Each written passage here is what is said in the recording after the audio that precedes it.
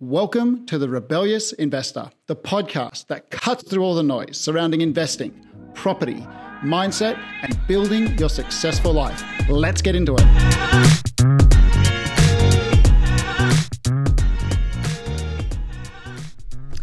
Well, here we are, Rebellious Investor, Matt. How you doing this morning? Ray, I'm very, very well, thank you. Episode numero uno. Big number one. Yeah, looking forward to exploring what the Rebellious Investor is and then just explaining to our listeners how we came to be here, sitting at this table, delivering this podcast. Yeah, sounds like a good idea. So, Raymond. Yeah. Tell us a little bit about your backstory. Why don't you tell it? No, I'm only kidding. I have heard it a few times. Oh, well, let's get the boring stuff out of the way. So, my background is property and law and all that kind of stuff.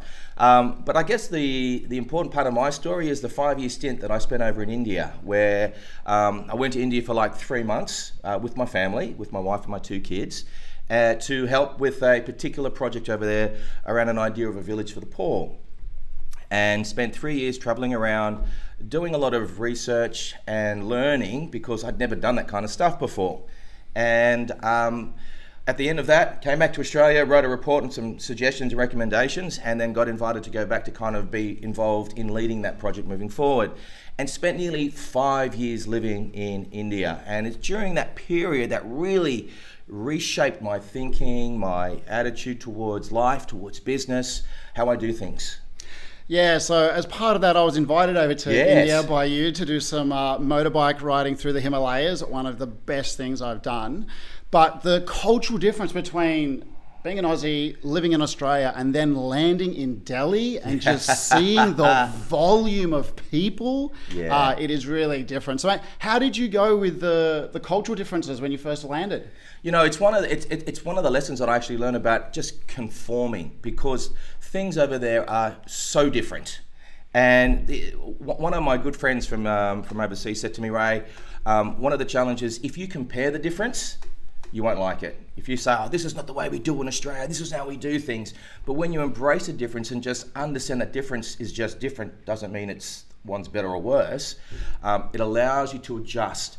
But that's where I learned that conforming is so easy to do. One of the things you're doing when you're driving in the streets of Delhi, and yes, I drove in the chaos of the Delhi streets, is they all blast their horn. Now, when they blast their horn, it's not an aggressive thing. Like, if somebody blasted a horn here to me in Australia, I'd be like, dude, what are you doing? It's very rude. Where over there, it's just letting people know that you're there. And so when I first started driving, people were blasting me. I'm like looking at them, what the heck, getting out of my car, what are you blasting the horn at me for? And then realize, well, hang on, that's not what it's about. And then very soon, I'm doing the same thing where I drive with my elbow on the steering wheel, always blasting. But the problem is, when I come back to Australia, and I'd come back quite a bit over that 5-year period, I do the same thing, and then next minute I'm getting into trouble over here in Australia because people are looking at me like I've done something wrong. Yeah, we don't like having the horn beeped at us when we're driving, the Aussies. No, we don't at all. When I first arrived, the only thing that I can compare Indian traffic is like flowing water. And it just moves. You're not sure how it moves, but just with momentum, it just keeps going. Yep. And then there's no actual middle line. There's no lanes. It just flows either way. So yeah, it's very, very interesting. So that was But it was so cool that we got to experience some of that together too. Because like you said, when you came over to India, it was for us to go up to the Himalayas. So we rode the motorbikes from Delhi all the way up to Leh Ladakh. Yeah. And what an experience I had. And I guess that's where you and I really formed a much stronger bond. We knew each other before that, but it was on that trip where there was a kindred spirit. Yeah. Yeah, I guess we get to spend a lot of time, like up in the Himalayas, there's no power. There's no iPhones and things like that. So, you just spend a lot of time just talking about things. And that's where you and I really discovered that we had a lot of things in common. A lot of our philosophies of life, a lot of our values as well, around family, and how we want to live our lives really came through. Yeah. It was a very, very interesting trip. One of the stand-up parts of it for me was when you and I went for a swim in that icy, glacier cold water. How funny was that? Oh. I just saw a waterfall up on this hill. We just rode down into a valley in this little town, and I just saw this beautiful waterfall. But above that waterfall is a mountain with snow. I said to Ray, it's probably about a 150-meter walk up there. I said, mate, I'm going to go up into that waterfall and I'm going to jump into that water. And he's like, no. I said, no, I'm going to do it. I'm all the way here in India. This is going to be great. And up we trekked, and then a few people followed us. Yes, yep. And that was actually the Rotang Pass. So you've come across from a place called Manali.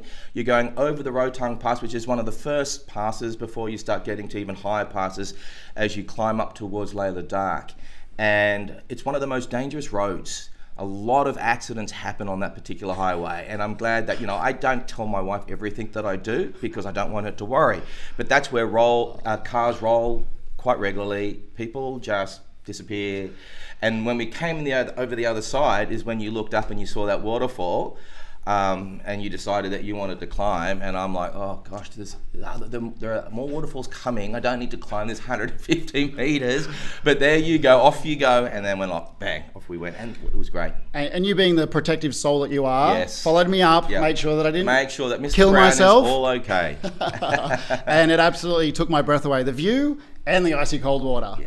And I guess that's where we really started to think about or get an understanding of each other. And then from that point, we then started discussing a couple of different businesses that we were thinking about being involved in. And like most things, you didn't jump right in. Completely different to myself. Yes. I'm always a head first, straight in, and we'll deal with the consequences as we go on. So actually working alongside you has really balanced that for me, which is great. So over that time we've been working together. That was back in 2018, 15, I think. A long time ago. Quite a while ago. Great. Yeah, it was a very good trip. That's right. It was just after Orlando was born. Yes. Yeah, my son. Yeah. So the Rebellious Investor. Yeah. What is a Rebellious Investor to you? Well, I guess, like we've just been sharing, Matt, it's our approach, the way we approach a lot of different things that we do in life. That, and as I was mentioning before about the whole idea of conforming, for me, it's so easy to do just to want to fit in, just to go along with the herd. But it doesn't necessarily mean that's the best thing for you. It may be the most comfortable thing for you, but it doesn't necessarily mean it's the best. And I guess that's our approach and our attitude. So it's not about being different just for the sake of being different, but it's about challenging existing paradigms, challenging the way things are currently being done, trying to do things smarter, use things that are at your disposal. So in today's marketplace, especially when it comes to investment, there are so many different things available. Yeah, there are. There's so much information out there. Where do you go to actually learn? Yeah. What trusted resources can you utilize to actually then go out and build your own investment strategy and implement that for your long time? But it's just not about investment. When I think about living a rebellious life, it's not necessarily not adhering to the laws and the rules, but it's really just about living life. What laws? Anyway, sorry. It's really about living life on your terms. Yeah. And part of that is really just figuring out who you are, a big piece, what you massive want, piece. what you want, and then putting together a strategy of how you're going to go and do that. Yeah. Over the last sort of 10 years, I have transformed from that suit and tie wearing financial advisor to the board short singlet and thongs financial advisor. And a lot of people, when they see us, they don't pick that we work in finance. A lot of people don't think we work at all. Well, that's by design. The whole idea is that we work the minimum amount that we need to achieve. Work hard. Anyway. So that's the whole idea. Is that you need to be able to identify who you are and then work out what you want and then go out there and get that. And I think you don't need to adhere to the tried and tested way that our forebearers have done things. Yeah. And then so that's what this podcast is going to be all about. It's going to be about really identifying, how or the different ways or opportunities that you can design your life. And the flavor of it is going to be around creating success in your life through achieving time freedom through financial security. And then unpacking what that means to us, unpacking what that means with our guests, and Ray and I are going to be the hosts here, but we're going to be inviting on a lot of guests over the time that are going to be a lot smarter than what we are and be able to share their stories along the way. Yeah, and I think that's exactly what you just said, Matt. So it's not just about, we're not just talking about how to invest, and yes, we'll definitely touch on a lot of that stuff. For example, like I think the Financial Planning Association just came up with a recent survey, and that millennial crowd are utilizing a lot more these days digital platforms in order to help them on their investment journey. And we'll explore a lot of those different platforms, different things on how, different tools, different ways that you can access certain markets and how you can invest, for example, that might be non-traditional, that might be not the way that everybody else is currently playing that. But we're also going to be unpacking a whole lot more, because to be a successful investor, it always comes back to switching on the right thinking, the right mindset, how you approach it, and that's one of the things that I've learned in my life, in that, when I got into property, even before I did my first property deal, I started picturing myself as a property boss, as a property entrepreneur, as a property player. I hadn't done anything yet, but I started investing in myself to switch on that right thinking so that I could see that in myself, and that helped me, get the first couple of deals across the line. And so we're going to be unpacking a whole lot of that kind of stuff during the course of the podcast. Yeah, and like mindset is such a huge tool that people can use to really accelerate every aspect of their life, because we are who we think we are, and we control our thoughts. So it's really important to get an understanding of how you can do that and pre-frame how your day is going to be. So I know that you and I, we both sort of have a morning ritual. We get up and we frame our day. And most days I have a pretty good day because I have set my intention for that to happen. Yeah. And there are just some little tricks and tips and tools that we've sort of discovered over our short lives thus far, yep. Medium length lives. And we're going to be sharing that with all of our listeners. Some of it's going to be nuggets of gold for you. Some of it you're just going to pass over, and that's okay. Yeah, it's fine. Because, even us, even though we're really good friends, we're in business together, we do life really differently as well. Absolutely. And that's what we really want to empower all of you listeners to actually go out and strive to, thrive in life. Yeah, that's good, man. Love it. So, Matt, I kind of just assumed that you would have naturally weaved into the conversation your backstory. You do know that I love talking about myself. Yes. Why don't you share with our listeners a little bit about yourself, mate? Okay, so my background is in education. Yeah. So I was a PE teacher for a little while. Does that mean you're fit? I used to be fit, yes. Now I'm just rocking the dad bod, trying to keep up with the youngsters. Oh, but, you keep up well. Yeah. So, teacher, but I remember back when I was at Teachers College, I was more interested in how to make money, or at least as interested as I was about learning to be a teacher.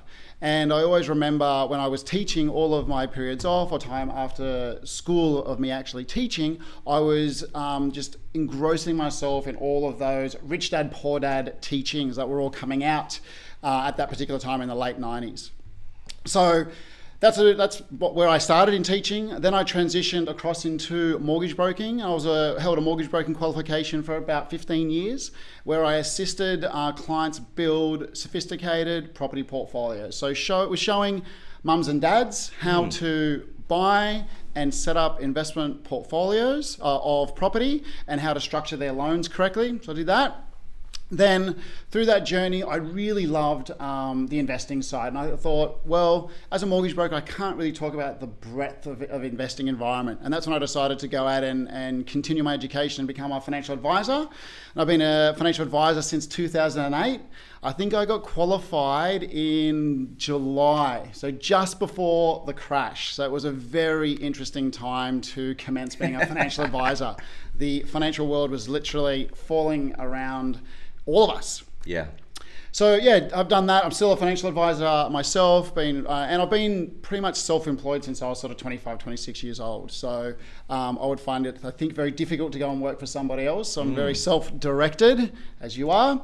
And then I also really enjoy coaching businesses on how to implement profit first strategies into their cash flow and into their businesses so that they can increase profits and ultimately then drive those profits into a wealth creation strategy. So that's myself. That's my sort of backstory, just quickly. But that's I guess what I do or what I've done for work, career-wise. But the most important role that I play is as a father to my 2 young princes, and by no means does that mean I'm a king. My wife is a queen. Big Daddy. Loving my beautiful wife. So that's really my highest value. And it wasn't really until I got some personal coaching that I really established that for myself. So what I would really strongly recommend all of our listeners to go out and do is to work out what are their 5 core values. There's plenty of information on the intrawebs where they can look that up and go through a process, but really identify what are the most important values to you, and then build values-based goals. Because what my coach exercise that she had me do, thank you Victoria Mills, was sit down and actually work out what my core values were and then look at my diary and see how much time I was allocating to those. So families at the very high end, or at the very top of my values, and I was spending only 1 day a week with them and pretty much working, getting up early in the morning, getting home late at night, not spending a lot of time with my young family at that particular stage. And I was living incongruently to my values. And what that was doing, I was self-sabotaging myself, yeah? And if you want to live a thriving, successful life, self-sabotaging is not the way to do it. makes it harder. That's yeah, for sure. Definitely. So then what I started to do was I then put into my diary priority events that I was having with my children. So taking my kids to swimming lessons, going for long walks on the beach, these types of things and these moments, because like as a father, these moments are fleeting. Your children are so young for such a short period of time. Like my youngest literally turns 7 tomorrow. And I'm now really fortunate that I can basically just take tomorrow off and spend that time with the whole family doing whatever it is that he wants to do. So I'm very, very fortunate to have been able to build a life that gives me that sort of flexibility. And I would encourage everybody to design the life that they love living. Yeah. You shouldn't be trying to slave away Monday to Friday to just get in those Saturday and Sunday time.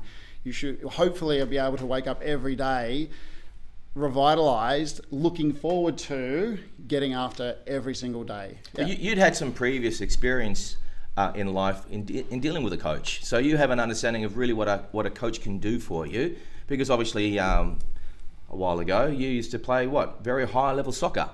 Yeah, so I did play soccer. Yes, football, soccer. Yeah, no, I was. Yeah, so as a youngster, that's what led me into becoming a PE teacher. Yeah. Soccer was all encompassing for me. I loved playing. I was by no means the best, but I just had a passion for it, and I really winning was everything, and as you know, it still is very important to me to win in everything that I do. Yeah. It's just part of my makeup. But yeah, dealing with a coach at that particular stage is very interesting. Another great story was when my dad actually took me out of a winning soccer team, my early teens, and played me up a year, so in an older team. And it was the first time he was an amazing coach at that time, a lot of skill development for me. But it was the first time I played in a team that wasn't, minor premier winning soccer team. And I learnt a lot in that particular year. I think I was about 12 or 13. I think I was 12 or 13. Yeah, very humbling experience to run onto a soccer pitch and get beaten like week in, week out. Very, very humbling. But that also taught me a lot about myself, and then also how to, I guess, be a leader to the other players, because when you're not winning all the time and you're playing for fun, but also it's important that you have this other goal, or that you still have that camaraderie in that team. And my coach at that particular time was really good. So yeah, my soccer career fizzled out around in my early 20s, and that was also when I then started focusing. Well, I had to make a decision. It was either continue to play soccer, which took up a lot of time in the evenings and on the weekend, or pursue my mortgage broking career, which that also took up a lot of time in the evenings and on the weekends. And I opted for the latter, as that is where I could foresee the money coming in so I could start to build my life. And I didn't really understand at that particular stage that, finance is a foundation of your entire life. You really have to, like we like to say, get your shit sorted around all of your cash flow and financing, because money isn't the be all and end all. You can't buy happiness, but you can buy experiences, or that then make you happy, or money allows you to buy time. And if we had the choice of all the money in the world or all the time in the world, we would pick all the time. And having that time and flexibility is just so important. Yes, very good. Well, I think hopefully our listeners have got a bit more of an idea of who you are, what makes you tick. What are some of I guess as we start to wrap up this particular episode, maybe just leaving our listeners with a couple of our own personal life lessons that will really shape how we're going to unpack this podcast moving forward. What, got any that you want to just throw on the table, man? Putting you on the spot, throwing me straight in the deep end. Well, I guess the first one, which I already mentioned, was to really have identify your values. Also, get an understanding of your personality.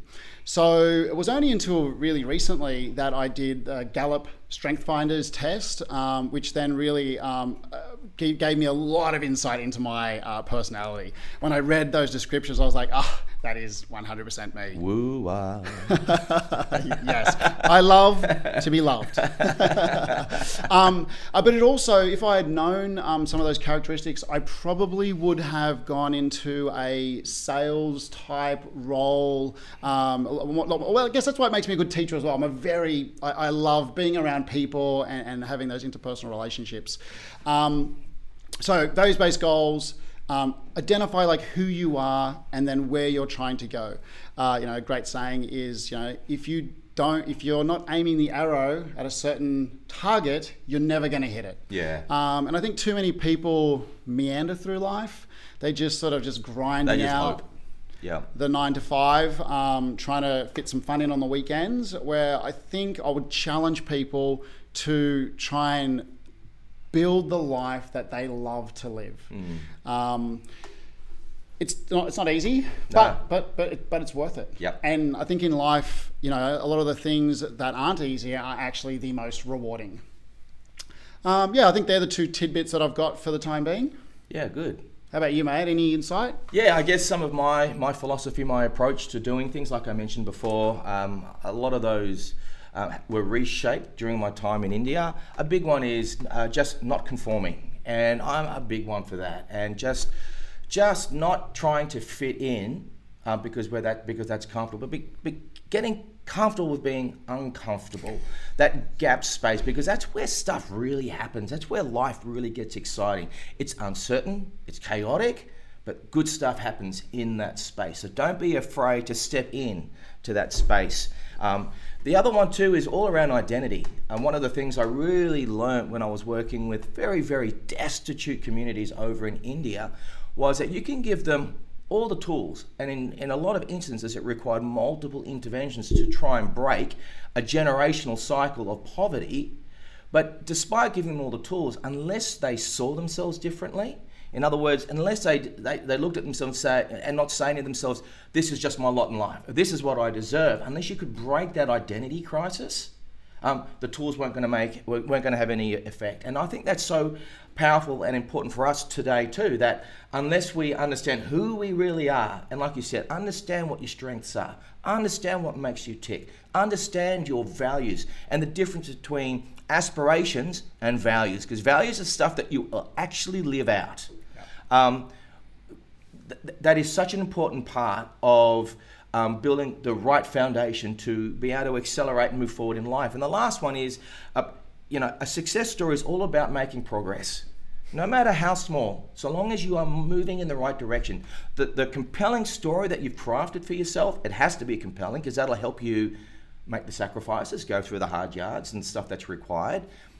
But it's about making progress towards that compelling story. You will find that in life, you will feel a whole lot better if you feel that you are making progress towards that story that you've crafted for yourself. Even if it's just baby steps. Yep. But you will not be satisfied. You'll be frustrated with life if you're going away from that story that you've crafted yourself. So make progress, no matter how small, but make progress. And then again, sometimes you have to take 2 steps backwards to then reframe things, to then go forwards again. So don't let failure or potential failure stop you from doing something. Or be afraid of it. Or be afraid of it, yeah. So I don't look at things as failures. I think I definitely look at it as lessons, yeah. So when...